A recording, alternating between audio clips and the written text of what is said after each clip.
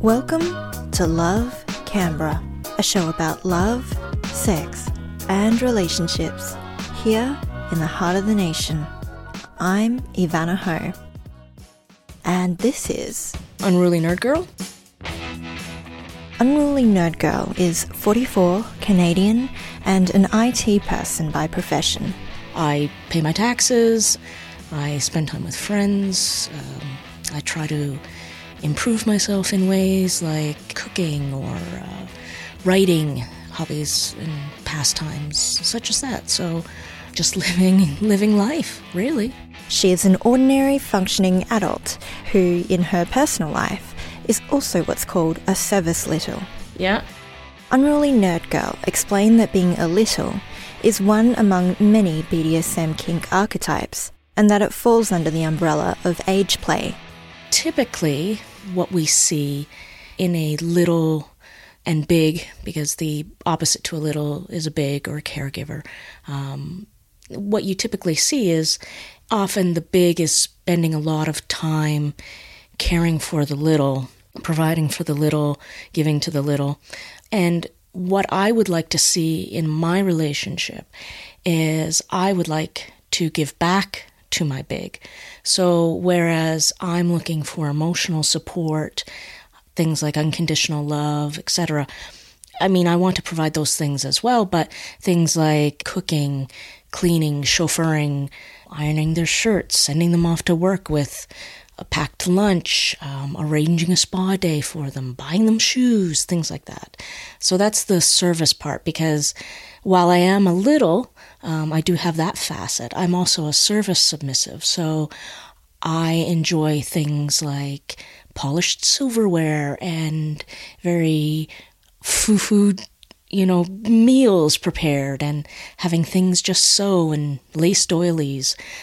I want to be able to combine the two, and for the longest time I had the two separated. It was one side of me was the little side and one side was the service. So if I met someone, it's like, oh, you don't like the little side? Oh, okay, I got the service side. Or, hey, you're not interested in the service side? Hey, I got the little side to share with you. But honestly, the two of them are combined. I can't really keep them separate. There are times that I may not express one side or the other. For instance, I'm going to 2 events in May where they're service events, and it wouldn't really be appropriate to express my little side or have the little side come out. So I'm going to dress up in my service outfit and do some servicey type stuff, if I can say that. Serving drinks, nibbles, doing hand and foot massages, shoulder massages, just making the guests at these events comfortable. And my little side will just be in the back of my mind. I don't know, maybe having a nap or mentally playing with Lego. I don't know what he's going to be doing. So maybe just to talk about your little side first. Sure. What does it mean to be a little?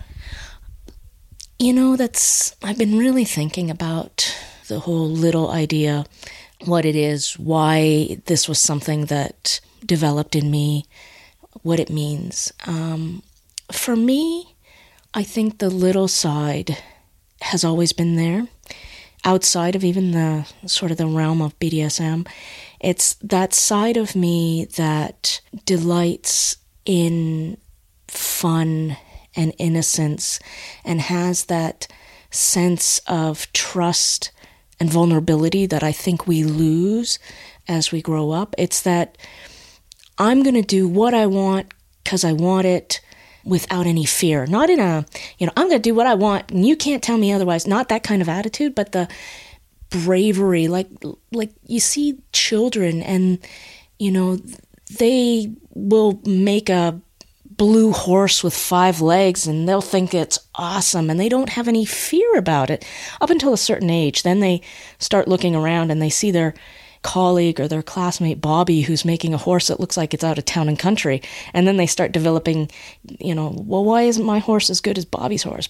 There's that part of me that wants to be the sort of have that freedom and that unencumbered, who the judgments of others doesn't matter, and just have fun and be in a safe space where I can just be who I am and think what I want to think without the judging gaze of others. And also it's a good excuse to play with Lego and stay in your jammies. Who doesn't like that?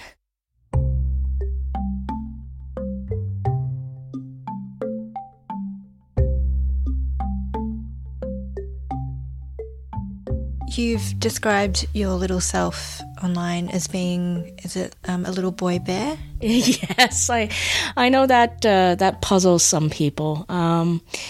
It wasn't something that I chose. I didn't choose this. I didn't choose to have this side of me. It's the same way that people don't choose to be gay or to be trans. It just develops, it just manifests, and you either come to an understanding about it and accept it, or you don't. And I've done a lot of self-reflection, and I looked inside and I realized, hey, I'm really more attracted to sort of typical quote-unquote boy toys or boy activities than I am girl things. Like, I don't like dresses. I'm not interested in unicorns and glitter. And although, I shouldn't say that. I mean, not all girls are attracted to that. I'm interested in more sort of boy sort of things. Like, my favorite outfit is a Boy Scout outfit. That's what I feel most authentic. That's when I feel like it's my real self being expressed. And as for the little bear, well, I identify more as a bear. So the whole symbolism of a gay bear, I mean, bears are typically male, although there are female bears. We're known as Ursuline. So the two sort of combined, and I said, you know what, my little is a little boy bear. And it is what it is, and I'm happy with that. And that's what I tell people. And they either get it and accept it, or they don't. Like I said, I didn't choose it. I accept it, and I live with it, and I work with it. Because the other choice is to be like a salmon fighting up river. And that takes too much energy, really. So you mentioned that you don't identify as being a specific age, but in terms of being a little, there is like an age range around that particular label, isn't there? There is. Little is a sort of an umbrella term. In sort of the age play area, you can have adult babies, you can have people who identify as toddlers, you can have middles, teens, tweens. There are age ranges, and you will hear people identify differently. Some people will even say that they're a little, but they're not into age play, because for them, being a little is who they are at the core, and age play is like a role. It's almost like a cape you put on and take off. So it's not a place of struggle, because there's a great quote that says language is a place of struggle. And it's not a struggle, but it is very organic. When you meet someone who's of the same likeness or the same ilk, it's always good to establish what the vocabulary is and start with a baseline of communication, because when I use the word little, it has a certain connotation, whereas even when I'm speaking to another little, the word little may have a different connotation for them. So it's always good to establish a baseline at the very beginning, and never make assumptions that you know what someone is trying to say. There are many of us for whom childhood is well in the rearview mirror, but we still spend a lot of time playing video games, maybe have bought the odd adult colouring in book, and, frankly, like sparkly things. I wondered what the line is between littles and adults who enjoy things that are associated with childhood and adolescence. What is it that makes a little, and the rest of us not? I put this to Unruly Nerd Girl. It's not that it's a difficult subject, but it's very difficult to define, really. For me, at least, it's a matter of the heart and of emotions. I can sit and I can color and I can not be in little space. But I can also then I can be somewhere and be coloring and let my little out. I think the difference is what is felt in the heart and definitely the mindset as well. And I think as well for some people, they can go to a toy store and have fun and goof around. But I think for many littles, they also want the interaction, A, with other littles, or B, they want to interact with a big or caregiver. And for many of us, we want that emotional interaction.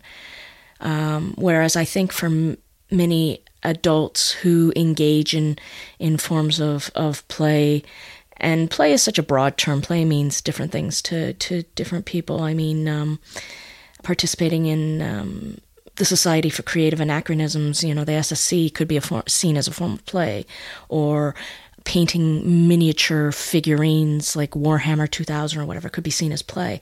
So it's a very broad umbrella term. But I think for people in the little/age play realm, the other component that comes in is having that partner. I don't want to say dominant partner, because the caregiver or big to their little is not always necessarily the dominant. But there is, I think, that interaction as well, the interaction with peers, other littles. So that's definitely, I think, the thing that makes it a little different than just adult play. So you mentioned dominant there, and I guess one of the assumptions that I had brought to the table when I first met you and when I first started learning about littles and age play was that if you're a little and you either feel or play at being younger than your real age, that there's a level of submissiveness that comes along with that, but that's not actually the case. No, not at all. I actually know a couple, they're good friends of mine, where the little is the dominant partner, and the big, her caregiver, who she refers to as Mr., doesn't refer with the title of daddy or anything like that, is more submissive to her. So definitely in the same line of thinking that a masochist isn't always submissive, or that a sadist isn't always dominant, and a submissive can be a top. These are just sort of titles and labels.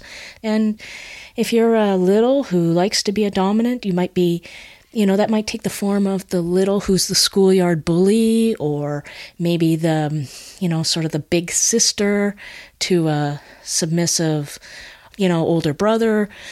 There's so many forms out there. It's like I said, it's a rainbow. It's a beautiful, beautiful rainbow of different combinations and permutations.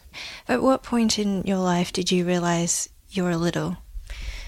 I think I've always been. I mean, there's always been that part of me that delights and enjoys, I don't want to say childish things, because that has such a negative connotation to it, but I mean, there's always a part of me that, if I walk into a toy store, I get so excited. Even as an adult, I want to see, what are the latest toys that kids are playing with? And I always think to myself, that is so great that, this is what kids get to play with now. And then as an adult, of course, you have spending power. Do you buy these toys for yourself? Yes. Sometimes I must admit I do. I have, before I came to Australia, before I moved here, I actually went to a toy store and I pretty much bought every set of Minecraft Lego that they had. And my intention was that, so I had the store, I had them wrap it all up in this really nice paper. And my intention was that if I got homesick, I would just unwrap one of the packages and start building it, and that would remind me of home, and that's how I would deal with the being away from my family and all of my friends back home. So it is nice being still having a child inside, but having an adult budget to play with. But I think, I think I've always retained that part of me, that innocence and that delight and that joy and the unencumbered emotional outpouring and sensitivity. Like, I feel as we age, I believe that we, for many reasons, because the world can be a wonderful, beautiful place, but it can also be a little hard at times. And we basically grow a suit of armor. And over time, I think we lose the ability to take that suit of armor off. And we just carry this around and it weighs us down. And I think I'm very fortunate and blessed that I retained that part of me that can just lose the armor, even for a period of time, and just enjoy what there is and be emotional and affectionate and be my wholehearted, authentic self. So I've always had that part. It's just when I found BDSM or came into BDSM, I found a home to express it, because I don't know that in the Muggle world, if I would have been able to really express that, if it would have been acceptable, than, say, in the BDSM realm. And I think that's a shame, actually, that we don't have some other sort of realm for folks who aren't necessarily attracted to leather, kink, BDSM, DS, etc. So how old were you when you kind of came into the BDSM world and you found this word to describe these feelings that you have? My awakening to BDSM really happened around the same time as my sexuality. I was in my early 20s. I received a CD in the mail. This is going back a little ways, for AOL, America Online, and it was one of these situations where you put it in your computer, you'd get 10 hours, I think, free of online time, and you would start up the program, and your dial-up modem would start making the handshake connection signal sounds, and you'd get online. So I think I was online for maybe like 5 minutes, and I stumbled into a BDSM chat room, and I was like, what is this? And so I started talking to folks, and it was just, I started learning, and I started reading and researching, and I would spend hours online just investigating the whole pantheon of BDSM and what did it mean and what was it about. And I think there was always a bit of me that had sort of a kink bent, but I didn't understand what it was. I didn't know what it meant. When my sexuality was really sort of in its beginning stages, I was also dealing with the realization that I was, well, at the time I thought I was gay, so I was dealing with that. But as my sexuality has developed and progressed, I've come to the realization that I'm more pansexual. I don't even like that label. Basically, if you're not a jerk, I'll go to dinner with you. I don't care what body, gender you manifest. If you can make me laugh and you're a kind person and you have compassion at your core, then I'll go on a date with you. Sure, why not? And develop a relationship with you. Why not? If we're compatible, as to what gender I manifest or none at all, that is inconsequential to me. So at the same time that I had, my sexuality and gender orientation or gender attraction was developing, I had this interest or this leaning towards BDSM. So it was very, very confusing time, but it was also so interesting and so introspective, and it was very scary at times as well, because I'm not a big city girl. I'm a country bumpkin. I'm at the heart of me, I'm still a country bumpkin, and growing up in a small little village, it's not like I could go to anyone and ask them about this. I mean, I've never, even today, I've never had a sex talk with my mother. When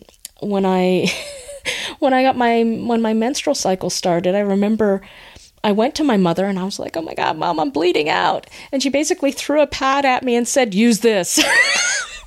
It's like a Carrie moment. Yeah, exactly. Exactly. So that was pretty much the sex talk. I definitely didn't have a role model. I had no map. I didn't understand what was going on, and I basically had to forge my own path and learn from who I could. I made friends online. I met a few authors of some BDSM type texts that I would hold as sort of pillars of understanding of this thing that we do. So I was very blessed that although I didn't have a perfect education, the education that I received, that I experienced, it was very good, and it gave me a very good and broad understanding. So I'm very happy for that. So in your 20s, you're in this period of, I guess, exploring your desires and what, I guess, makes you tick and what you don't enjoy and all that sort of thing. Was there any part of you that was resisting these things, that, you know, it'd be so much easier to live in the world if you were more of a muggle? You know, even today, I experience that. I mean, I'm very accepting of who I am. I am who I am, and, you know, if the universe didn't want me, I wouldn't be here. So there must be a reason for me to be here. And I don't know if my mission in life is to figure out why I'm here, or perhaps my mission in life is just to accept who I am. But there are times that I think, why can't I just be like my siblings? Why can't I just be someone who wants to marry, have kids, you know, have a job, retire, eventually die? Why do I have to be not only the black sheep, and I know that's a unfortunate term, I prefer psychedelic sheep myself.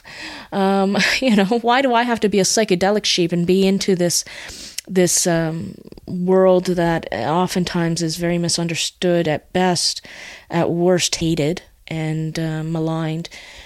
Why do I then have to even be the psychedelic sheep of the psychedelic sheep? Because I'm a little, which is often, you know, even more misunderstood or sometimes feared, sometimes even hated within the BDSM community. So there are definitely times that I wish I could be different, but if wishes were horses, then beggars would ride. So I am who I am, and it's easier to love what I am and who I am, and it's not necessarily about seeking approval from others. It's being the best little bear that I can be, if I can say that.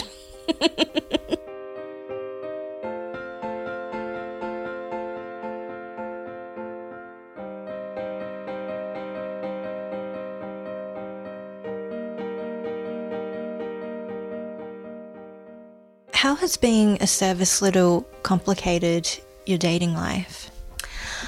It's created a lot of fear. In my time here in Canberra, I haven't dated. I've tried mostly online, because if you meet someone and you connect, I usually connect with someone first in a sort of unless they're part of the BDSM community already. If it's someone from say the vanilla, and I dislike that term, hence the reason I use muggle. And I should mention that I don't think one is better than the other. I don't think that, you know, if you're from the BDSM community, you're of a higher, more enlightened individual. I don't feel that way at all. I think it's just different. But if I meet someone from the muggle community and we connect, it's like I have to come out to them, and I have to come out to someone over and over again, because I might meet someone and I come out and say, what you're seeing is only part of the pie. You're seeing this individual who, you know, has a successful job and a good home life, and hopefully you find them to be very stable and funny and warm and caring, but there's this whole other side of me that you don't know about. And it's not like I'm saying to someone, oh, hey, I'm a woodworker. It's, hey, I enjoy engaging in power exchanges with people on a consensual basis, which may or may not involve things such as corporal punishment and sex. Yay!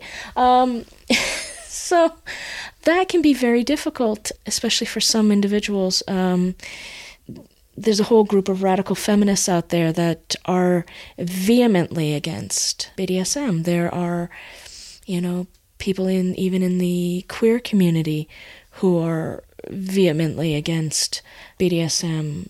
So you find it in all sort of factions of life. And so when you meet someone and you hit it off and you start dating, it's a huge elephant in the room.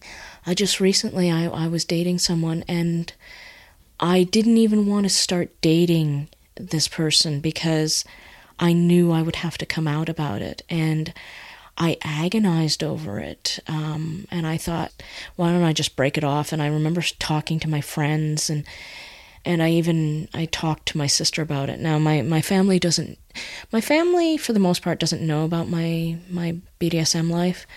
Not because I'm ashamed, but I just don't know that they would understand. Especially my mom. She's older, and I don't know if she would understand that. I mean, she's always known I was a little weird, but I think this is just a little too much for her. My middle sister knows about it because I don't have very many secrets. She doesn't necessarily know about the little side. She knows about the BDSM side because I was sort of forced to come out to her. My wife, I was with my ex-wife for 12 years. At one point when our marriage was breaking down, she threatened to out me to my family. And I didn't take too kindly to that. So the moment she said that, I basically called my sister and I said, listen, this is what I am, this is what I do, etc., etc. And my sister, for being a country bumpkin herself, really did take it all in stride and said, are you safe? Do you know what you're doing? And I said, yes, I am safe. I am very cautious. I know what I'm doing. And her response was, okay, that's all I need to know. I never told her about the little stuff because that I don't know.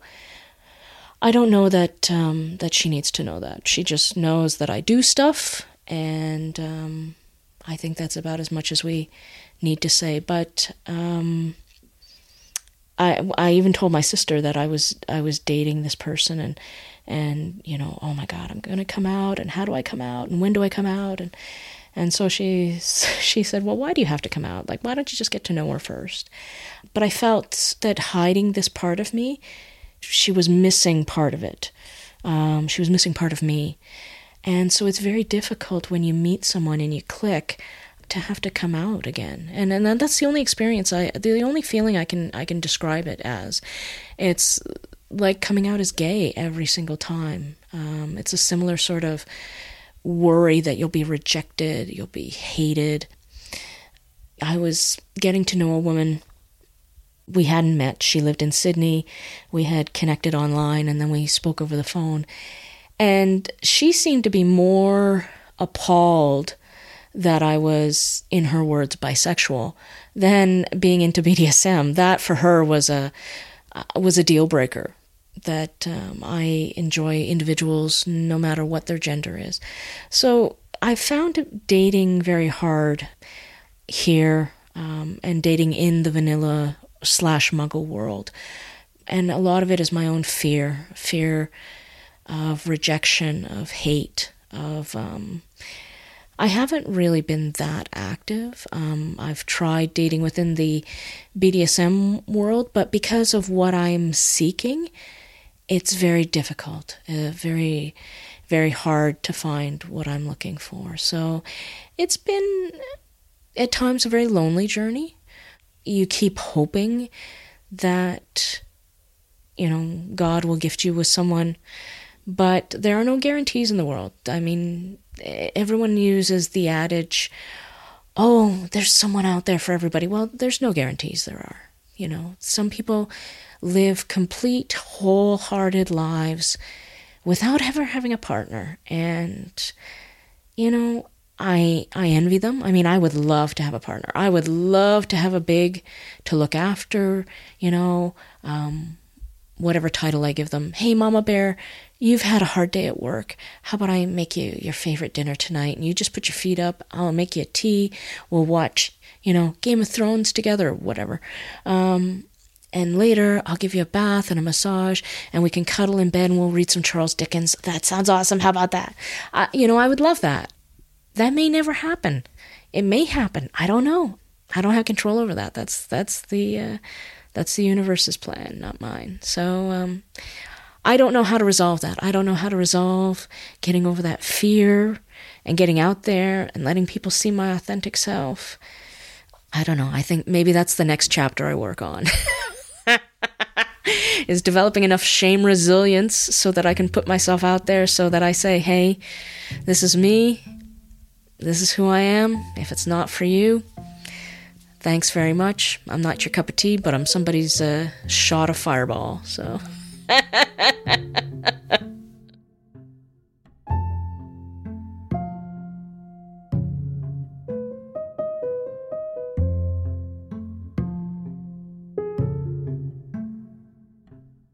You mentioned your ex-wife, who you were with for about 12 years, and it sounds like she was a muggle, but you would have realised who you were at the time when you met her. So how was it that relationship worked and I guess ultimately didn't work? Well, I actually met her. Interesting story. I was living with my dominant at the time. We had been living together for a few years, and the relationship I had with my dominant was purely based on play, and it was a service. It was a non-sexual. We weren't romantic partners. We were not sexual partners. It was a pure power exchange relationship. And so I was free to date whoever I chose. And so I spent quite some time actively trying to look for a partner. And when I say actively, I meant online, because I was too afraid really to go out in public and join groups and meet people. And I remember I went to bed one night and I was so desperate and lonely, and I prayed, and I'm not a big rah-rah religious person, but I think I am a spiritual person. And I prayed and I thought to myself, I just don't want to wake up. I'm done with this. This is crap. I am done with this. I just don't want to wake up. And I fell asleep actually praying. And I woke up the next morning and I was so mad. I was so mad that I woke up. I'm like, oh God, I'm still here. And that day I received an email from the woman who was to be my wife. And we just started to get to know each other and started talking. And she was so fascinating and funny.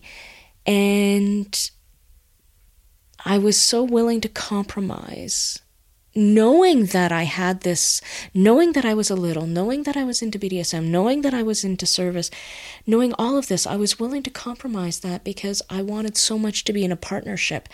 And she was really the first woman that ever had really showed interest in me.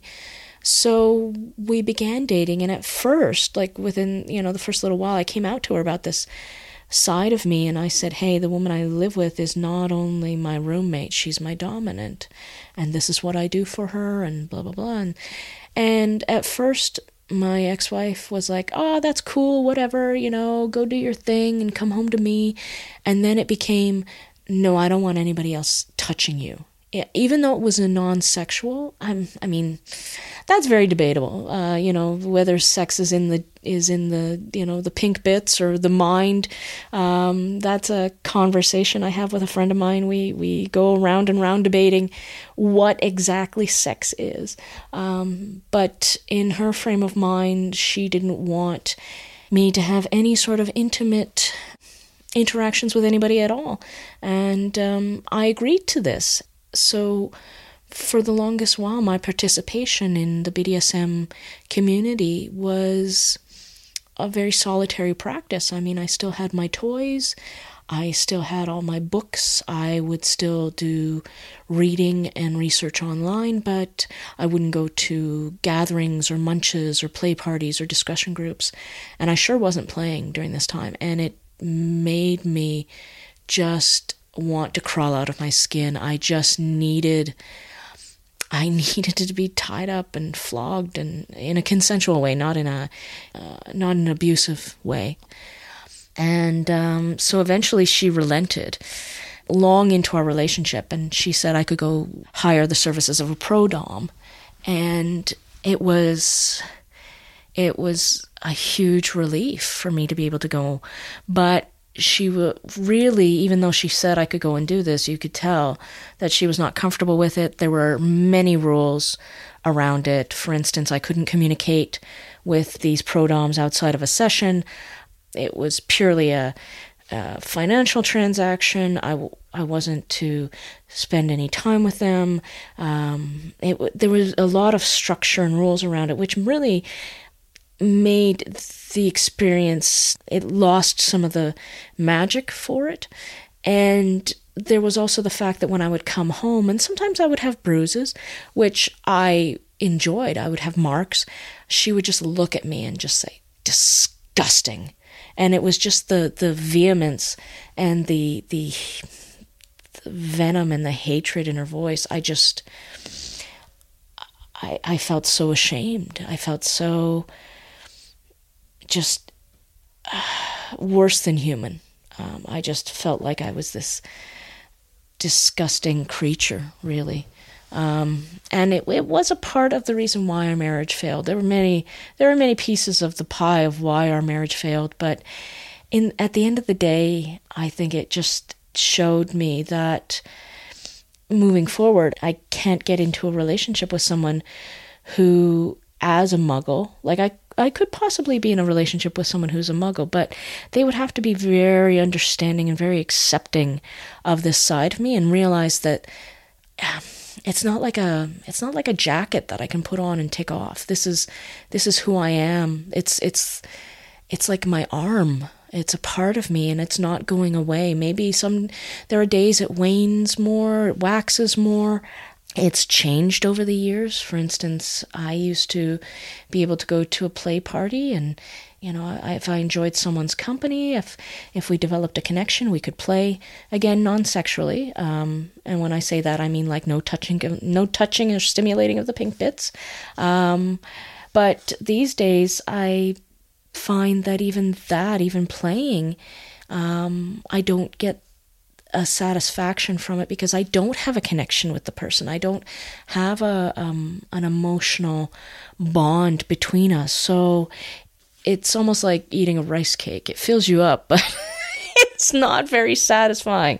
And that's no judgment to anyone who eats rice cakes. But it just, yeah, I think I got into that relationship because I wanted so much to have someone who was attracted to me and had interest in me, because she was really the first real woman, lesbian, who was attracted to me. So that was I think the lesson that I came away with from that relationship.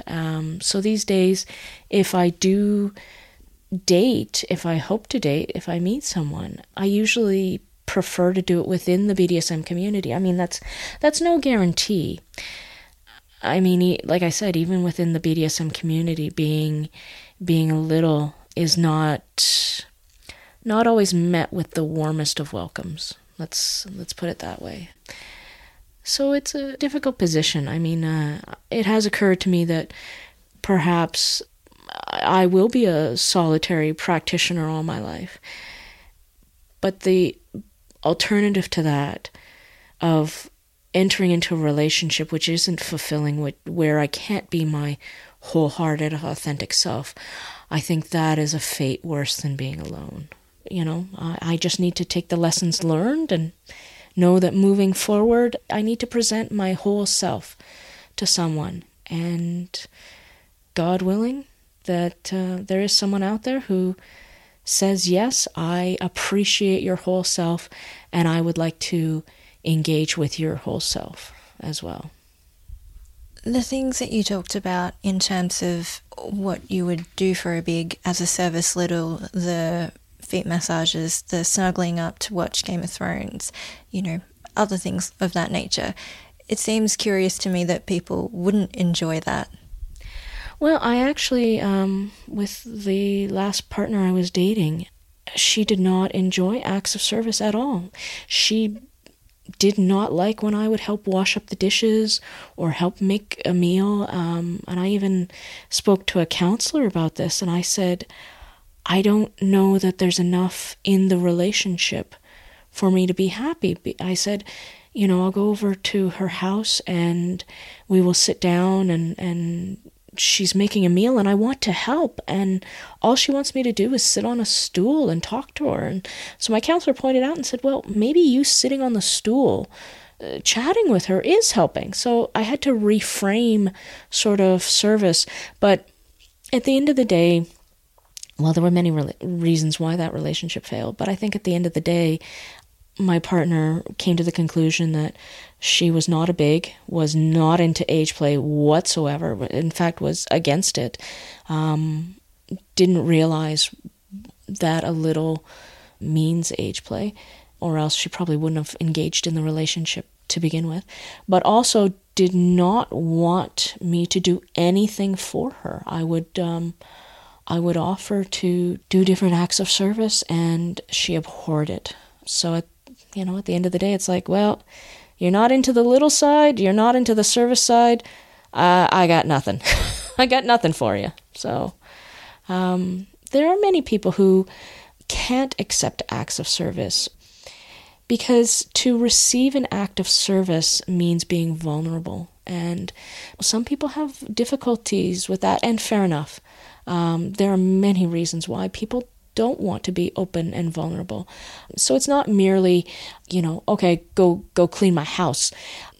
It's opening up your home. I know many friends who have never let anyone step inside of their home because it is so personal.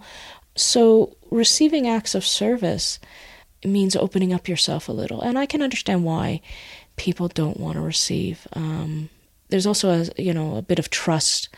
Especially in the BDSM world, this is not a newish phenomenon, but something I think in the past, I'd say within the past decade, has happened where you will have a situation like you'll have usually like a female dominant and a male submissive will come and say, mistress, or however goddess, please allow me to do X, Y, Z for you. And there's always a price tag at the end. And then, when they perform X, Y, Z, okay, now I'd like a blowjob. There's always a catch. So I think many folks in the BDSM world have become resistant to accepting acts of service because they're afraid of what the price tag is or what the catch is. In my writings that I do on the subject of service, I do say it needs to be an exchange. It is a power exchange, which means it's a two-way street. It doesn't necessarily mean, I do X for you and then I get a sexual gratification out of it. It could be, I do X for you, I would appreciate in return a hug or thank you, or just an acknowledgement that, yes, that was a job done well. I mean, it varies from person to person. Negotiations that could be a whole other topic of chatting, is the whole subject of negotiation.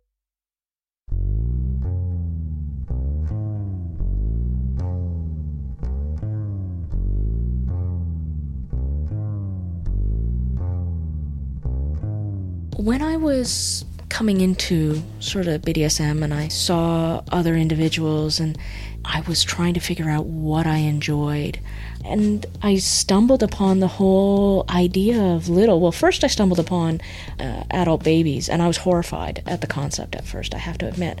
I stumbled across this and I thought, oh my God, this is not right. But then the more I started reading about it and understanding what it is and the mentality, and started, I guess, really understanding the attraction, it's one of those situations where you fear what you don't understand, but then you realize that's sort of who you are. So then I realized, hey, that some of the emotions and the thought processes, it has been sort of a process over 20 years, really, of understanding who I am and how it works, or how it could work. And it is always evolving. I liken myself to a BDSM taxonomist, kind of like a Charles Darwin of BDSM, because I'm always interested in hearing other people's stories about who they are and what they do. And part of it is that I guess I want to create this sort of mental taxonomy of different archetypes and different types of BDSM, because I want to be able to share it with others. So if someone says, well, I'm a, sissy maid who's looking for a mommy and I'm so weird, there's nobody like me, I can say, oh, that is incorrect, my friend, because I know of 3. And, there's a group, and have you seen this website? And because I think that one of negatives in life is that we feel that we're so unique, and being unique makes us weird because we're not like other people. Not that people aren't unique, but hey, did you know that you're not alone? Because I think that's the key, is that we think we're alone.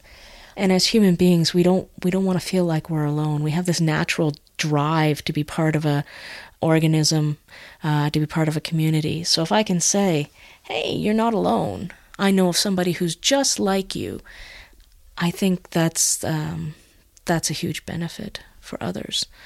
And I'm also just fascinated by the different combinations and permutations that are out there. I'm just, I think it's just so interesting how people develop and who they are and what they are.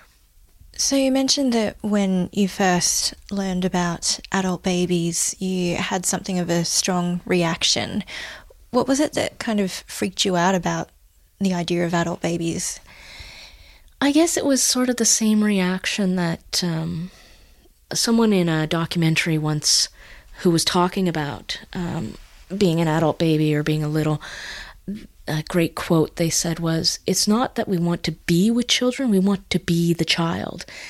The only interest I have in children is hanging out and playing Lego. Like, honestly, I will sit there and I'll play Lego with kids, but I don't view them in any kind of context other than people who like the same thing that I like. I don't want to date a child. I don't want to be around children. In fact, I'm getting all hot and sweaty, just like, oh God, that would just upset me so much. So I think it was the same sort of reaction. I didn't understand, and I find as humans we fear what we don't understand. So it was the same reaction that I think many have, that this involves sexualizing children, which it doesn't. For me, and for many others who are littles or in age play, it's about not necessarily revealing, but expressing a side of us that is pure and without any guises, without any malintentions, without also a side that isn't held back by anything. It is, just like children, they call it like they see it. And if a child loves you, they love you so unconditionally. And that's, I think, really what, for me, I want, because my little is so wrapped up in my emotional core. It's I want so much to have a big in my world, a nurturing partner who I can just look up to as my hero. And I mean, they don't even have to be, great. Like, they don't have to have like a Fortune 500 job and have a lot of money and, look like Chris Pratt or Sarah Paulson, although if they look like Sarah Paulson, I'd be so happy. Just someone who is good and decent and kind and caring and compassionate, and I can just look at them with awe and say, that is my Papa Bear or my Mama Bear, and aren't they just wonderful? And they love me unconditionally with their whole heart, and they just think I am awesome. So, I had a bad reaction at first because I didn't understand, but then I sat with my uneasy feelings and explored them and read and researched, and I came to an understanding of what it is really that people are wanting, people are expressing.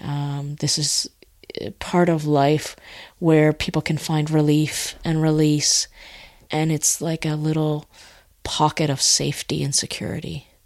And that's what attracted me to it, really. Or perhaps it was like speaking to like. Maybe it was there all along. That saying of when the student is ready, the teacher will appear. Perhaps it was like that.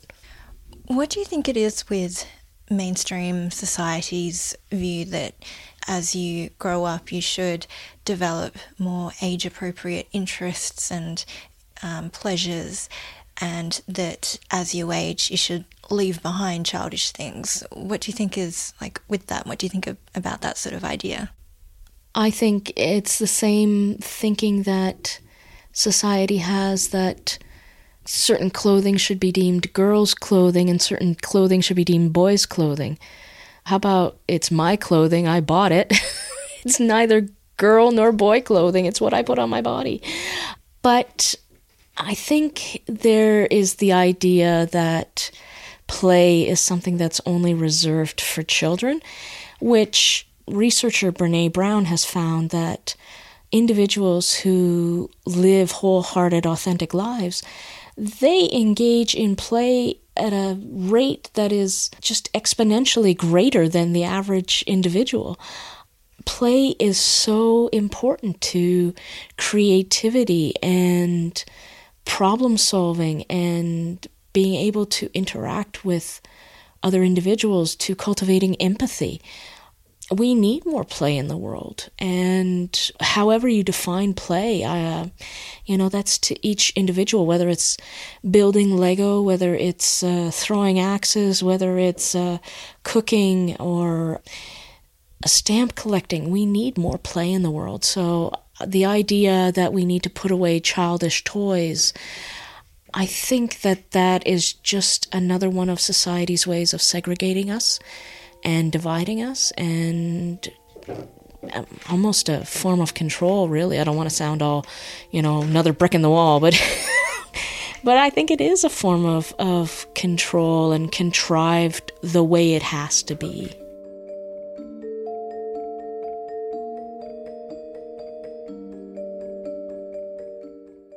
When people talk about littles, sometimes there's this idea that they are a little because of trauma in their childhood or something like that. What is your kind of take on what led you to being a little? And did you have a great childhood? I think for some folks, definitely they're attracted to being a little because of trauma in their past. Some folks are looking to be reparented, and so they are attracted to the little community. I don't feel that everyone who is a little had some sort of trauma. Did I have the best childhood?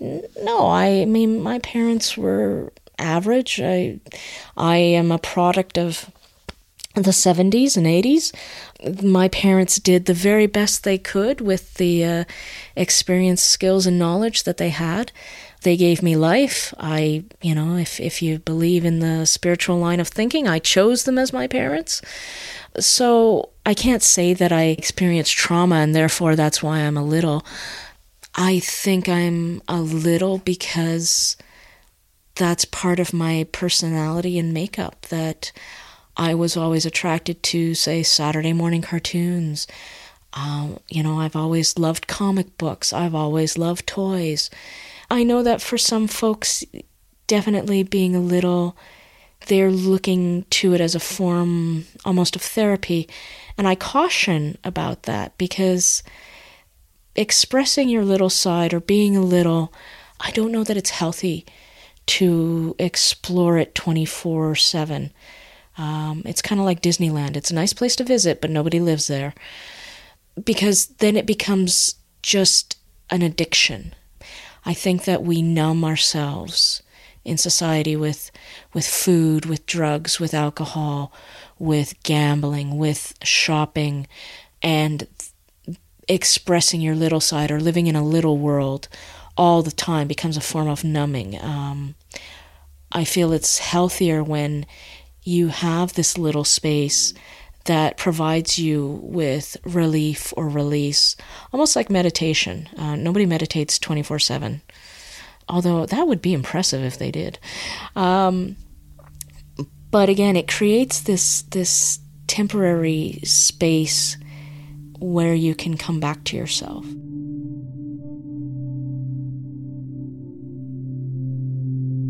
As Unruly Nerd Girl and I were talking, something occurred to me that felt very relevant, but I was uncomfortable about asking it. I decided to ask anyway, but to tread lightly in doing so. We're in 2019 at the moment, and earlier this year there was that, I think it was like a 3-part series that came out on like Netflix about Michael Jackson and his assault of 2 boys in particular who were interviewed for the series. I mean, when people talk about Michael Jackson, they talk about how he had a very childlike demeanour, and that, but certainly there was that childlike quality about him, and he really enjoyed things intended for children, I guess, and kids. Have you had conversations with fellow littles about Michael Jackson, and does these new things that have come out about Michael, do they make you a bit more defensive and like you feel like you have to be more protective of, who you are and how you're not that? Well, there's always the danger when there are high-profile pedophile cases in the media that suddenly within the BDSM community there'll be this sudden unwanted and unwarranted spotlight shone on the age play little community. But many of us emphasize the fact that within age play, within the little community, it is adults who are consenting to be an age younger mentally or older. There is such a concept as senior play, where someone acts in a way that is older than their biological age. But we emphasize the fact that we are sane, sober adults making a conscious choice to exchange this power with someone else, or to engage in this in a way where we are fully understanding of what it is we are doing. There is a concept of age regression, which is different than age play or being a little. So in age play, you are an adult making a conscious choice to express a side of you.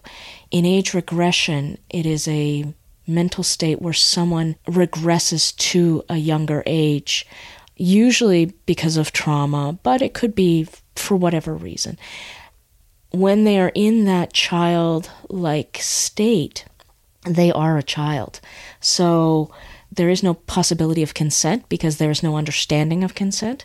So in those situations, these individuals need a caregiver in the sense that they actually need someone who is an adult who is responsible for them. There is no power exchange because consent cannot be given. So in cases where you have things like Michael Jackson, I mean, that is just such a mixed bag of worms, because he was brilliant, a brilliant artist, but a very, very troubled soul. And I don't know that it's as simple as, was he someone who was a little inside? Anyone can say without even having a degree in psychology that he was a damaged individual. I can't even begin to fathom what was going on in his head or explain his actions. But those of us in the age play or the little community work very hard to explain and to emphasize to individuals that just because we may play with toys or may act in a childlike way, or perhaps we dress up in a certain manner, we are still adults. We are not believing that we are children. And we do not tolerate pedophiles in our community at all. Even if someone were to say, hey, I have an attraction for children, but, I'm not doing anything with real children. I do things with littles. It's like, no, that's not on. Get out. because you are not understanding the power exchange, the whole concept of consent. You're not welcome here. In terms of that interplay or that, I guess, divide between adult and child, do you know of other littles, adult babies, middles who are parents themselves, and how do they kind of reconcile those two roles or those two parts of themselves? I do. I mean, there are many folks who are into age play or being littles who are parents themselves, and I think it's just another facet of their being. Perhaps being a little themselves, maybe that makes them a better parent. I don't know.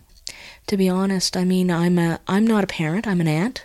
I have nephews, and I would like to think that, especially when they were little, that made me a better aunt, because, I would sit there for hours and play Mario Kart with them, because I was like, hell yeah, that sounds like fun, or I would go on eBay and find them the toys that they love. And I mean, there was, of course, the joy that you're making someone happy, but there was that extra joy of, oh yeah, that's a cool toy, man. Yeah, I can totally see why you like that. So I'd like to think that is actually a bonus for us. I've never really spoken to anyone about it. I mean, I'm sure that there are situations where parents encounter where they might think to themselves, you know what, if I can totally understand why you're having a temper tantrum. I totally want to have one right there with you, but we can't right now, type thing. I'm sure there are situations like that, but overall, I'd like to think that being a little or a big might make one a better parent. I think you would have been, for sure, their favorite aunt. Well, I think compared to their choices, yes, I was. Yeah, I hope so. I'm curious about who the oldest person is that you know who is engaged in age play. Wow. I've seen individuals as old as in their 60s describing themselves as littles. And this was actually a question I posed the other day. How much of an age difference, does an age difference factor into you looking at a partner? And I mean, I guess, if we took sort of the society model of parental roles and child, of course, if you were a little, you would want your partner, your opposite, your big, your caregiver, to be older than you, because then it creates that whole image. But as many folks pointed out, it's not necessarily age, it's level of maturity, it's the connection that you have, it's life experience. For myself, I don't want to say age isn't a factor. I did date someone who was younger than me, actually the same age as my nephews, and it never twigged in my brain that they were the same age until we were having a conversation one day, and we were talking about toys that we used to love. She mentioned this toy that she's like, oh, I used to love playing with blah, blah, blah. And I was like, oh yeah, I used to buy those for my nephews. They used to love it.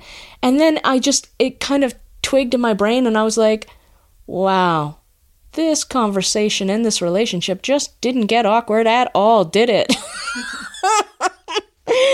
So, I mean, ideally, I guess you would want your partner to be older if you were a little, but if I had someone the same age as me or younger, I guess depending on their level of emotional maturity, level of life experience, their level and skill at being a dominant, age really wouldn't factor into it, I don't think.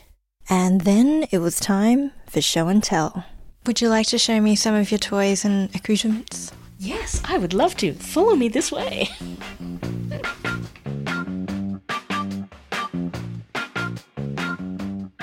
This is my area where I display my built Lego. As you can see, it's a little village we got going on. It's all Minecraft Lego at the moment. That's the benefit of being an adult.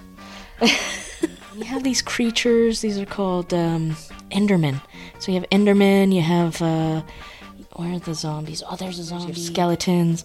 And then you have this little guy, these little characters that you embody, and you go and you dig some ore and you make yourself a sword or an axe, and you go and fight these creatures, and they drop things, like they might drop a bow. You don't want it to be so scary. You just like building things. You can do that. I love it. I think it's a great game, and it's appropriate, I think, for all ages. I like to surround myself with things that I've either picked up on my travels, like these giraffes I picked up in Kenya. I think I picked this up in Kazakhstan. This runner, I think I picked it up in Kazakhstan. Okay, and the Lego pieces are resting on the runner? Yes, exactly. They're from back home in Canada. Yeah, so it seems like you've sort of got a mix of the adult and the child stuff. Exactly. I'll, if you want to come this way.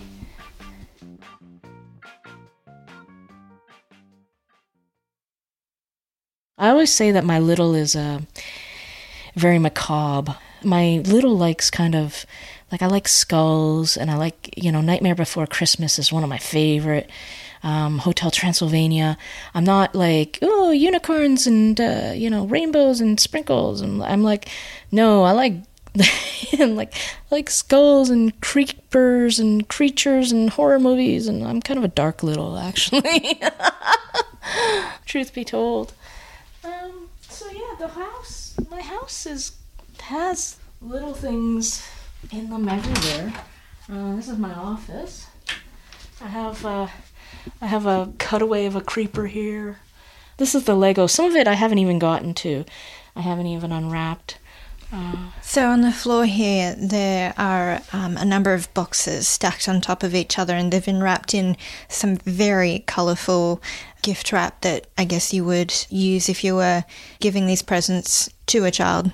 Exactly. I wanted to give my little something for when, I was going through those times where I was feeling alone and small and homesick. But, as luck turned out, I haven't had to open some of them, so that's been great. Two of my Dom friends refer to me as Humphrey B. Bear, who I didn't know who he was, but he's an Australian children's character, so they found a Humphrey B. Bear at an antique store, and they gave it to me because, like Humphrey, I don't like wearing pants. So this is my sort of play closet. I have my Boy Scout shirt here. I have my Boy Scout hat and my sash with all my badges in the other room. What do you wear with that shirt? So I wear my Boy Scout lemon squeezer hat, and I wear a pair of shorts, and I wear some hiking boots, and I wear my sash full of demerit badges and my little neckerchief, and I go to play parties, public or private. There's a public play party that happens in Canberra known as Fire and Ice, and their last party was uniforms, and I wore my Boy Scout uniform to it. So that's one of my favorite little outfits. I have a full-on flannel onesie. On the bum it says bear cheeks, and there's two bears. And these are my the shirts I wear when I do service, for my service outfits, because I usually wear like a pair of dress pants, dress shoes, shirt, maybe a tie, a vest. I might wear a fabric vest. I might wear my leather vest. My leather vest has some BDSM pins of meaning for me. Mm-hmm. So I might wear that. And then I have my little onesies here. So I have one with a circus motif, sloths, because I like sloths. I have one with unicorns, because I actually do like unicorns. Vikings, which I really like, and my space one. So these ones I think are meant for more people who are into wearing diapers. That's not my thing, because that's why they have like the snaps at the crotch. But I like them. They're soft, and, they don't involve pants. So when might you wear those onesies? It just depends. I mean, ideally I'd like to have a partner I could wear them with. I'd love to wear one after, having a bath and being tucked into bed. But I have worn them out. I've worn them to play parties, whether private or public. I like to reserve these for times when I really am expressing my little side.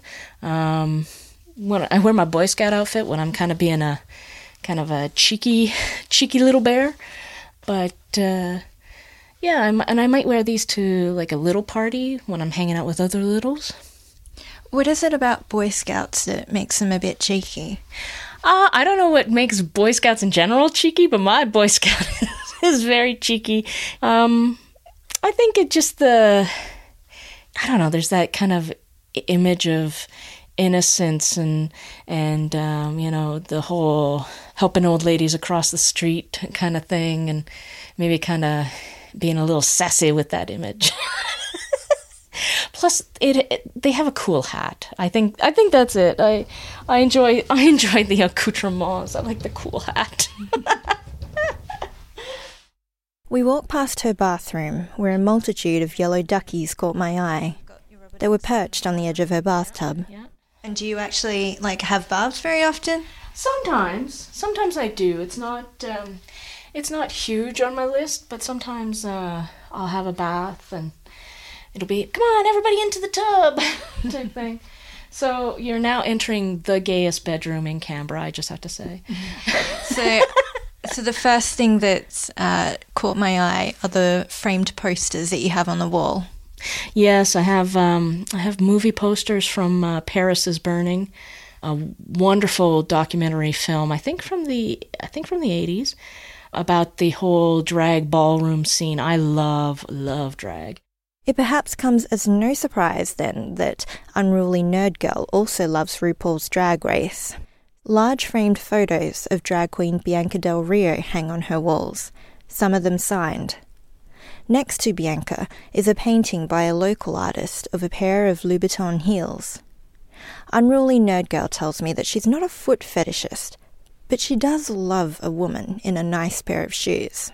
I would love to be able to, say, may I please take you shopping and buy you a pair of Louboutins, please? And could I then take you out to dinner and you could wear them for me? So hopefully they would be consenting to that and they would enjoy it as much as I, and it wouldn't be me foisting my fantasy upon them. Again, I feel like there'd be lots of people who would love that. Well, there might very well. I just haven't met him or her or they yet. So so I have as you can see, I have a hat collection. So this is my Boy Scout hat, my lemon squeezer. Why is it called a lemon squeezer? Is it just like the shape of the top? It's the shape of it because it looks like you could take a lemon and a lemon reamer. It looks like a lemon reamer on top. So this is one of my little drawers where I keep different accoutrements. So I have my fuzzy bear gloves. When I usually wear these when I'm expressing my little side. And you were wearing those when I first met you? Yeah. Well, sometimes I wear them for warmth, I'll be honest. We looked at a few other items. A black face mask made of neoprene, a military-style Air Force cap, and a Batman-looking half-face mask that she had yet to wear. Then she held up a dark khaki green sash, decorated with iron-on embroidered patches and metal badges. This is one of my favorite things. This goes with my Boy Scout outfit. It's my demerit badge sash. So I have badges from, I got one on eBay, Scouts Canada. I have a badge from my hometown, of the Leather Association, National Capital Leather Pride. That's my Bear Pride badge, BDSM symbol, gay camper, Canadian. Just a middle finger. Just a middle finger for, a je ne sais quoi. And there are different badges that appeal to me, like this stool in the corner, kind of like a timeout, This badge, I put it down lower. I don't think a lot of people see it on my sash. It says, it has a picture of a woman's body, and she's holding up 2 handguns. in front of her boobs, and it says, "I heart guns and titties." And it is offensive. Really, it kind of is offensive. But the reason it's special and it's on my sash is because it's from Afghanistan, and I've been there 4 times. And so it makes me think of my time there and the people that I've encountered. So it has special meaning for me. It came from one of the PXs there, which, What's a PX? Oh, sorry, it's a military store. So, you can judge it for what it is, but for me it has totally different symbolism than what the actual badge says. Here, these are some badges I just found online. There's a Ender Dragon, so some more Minecraft, and that's a creeper. So Minecraft, this is a zombie unicorn, so I do like unicorns if they're dark. So you can't get much darker than a zombie unicorn. So I wear this with my Boy Scout uniform, and I'm always looking for new badges to put on and new buttons and pins that are relevant, of course, that have meaning. I wouldn't just slap something on. Yeah, I like to. I think it is pretty clear that all of these badges and pins have some kind of meaning to you. Yeah. I tell people that I've earned every single one of them. So, yeah, that's pretty much. I don't want to say that's pretty much what I ought for little stuff, but it's kind of like me. The little is scattered throughout the house, just like the little in me is in all parts of me. It's all everywhere. I can't separate the little. I can't put my little bear in a box and put him in the corner. He's everywhere. He's just part of the landscape. Unruly Nerd Girl maintained her philosophical tone when I asked if she had anything else that she wanted to say. She said she hoped people had learned something from our discussion. And I hope that if there are any folks who have encountered, the concept of littles before and had perhaps a negative view, I really hope that I've done my best to perhaps give a different view on the subject, and hopefully, if not changed your mind, maybe changed your heart at least.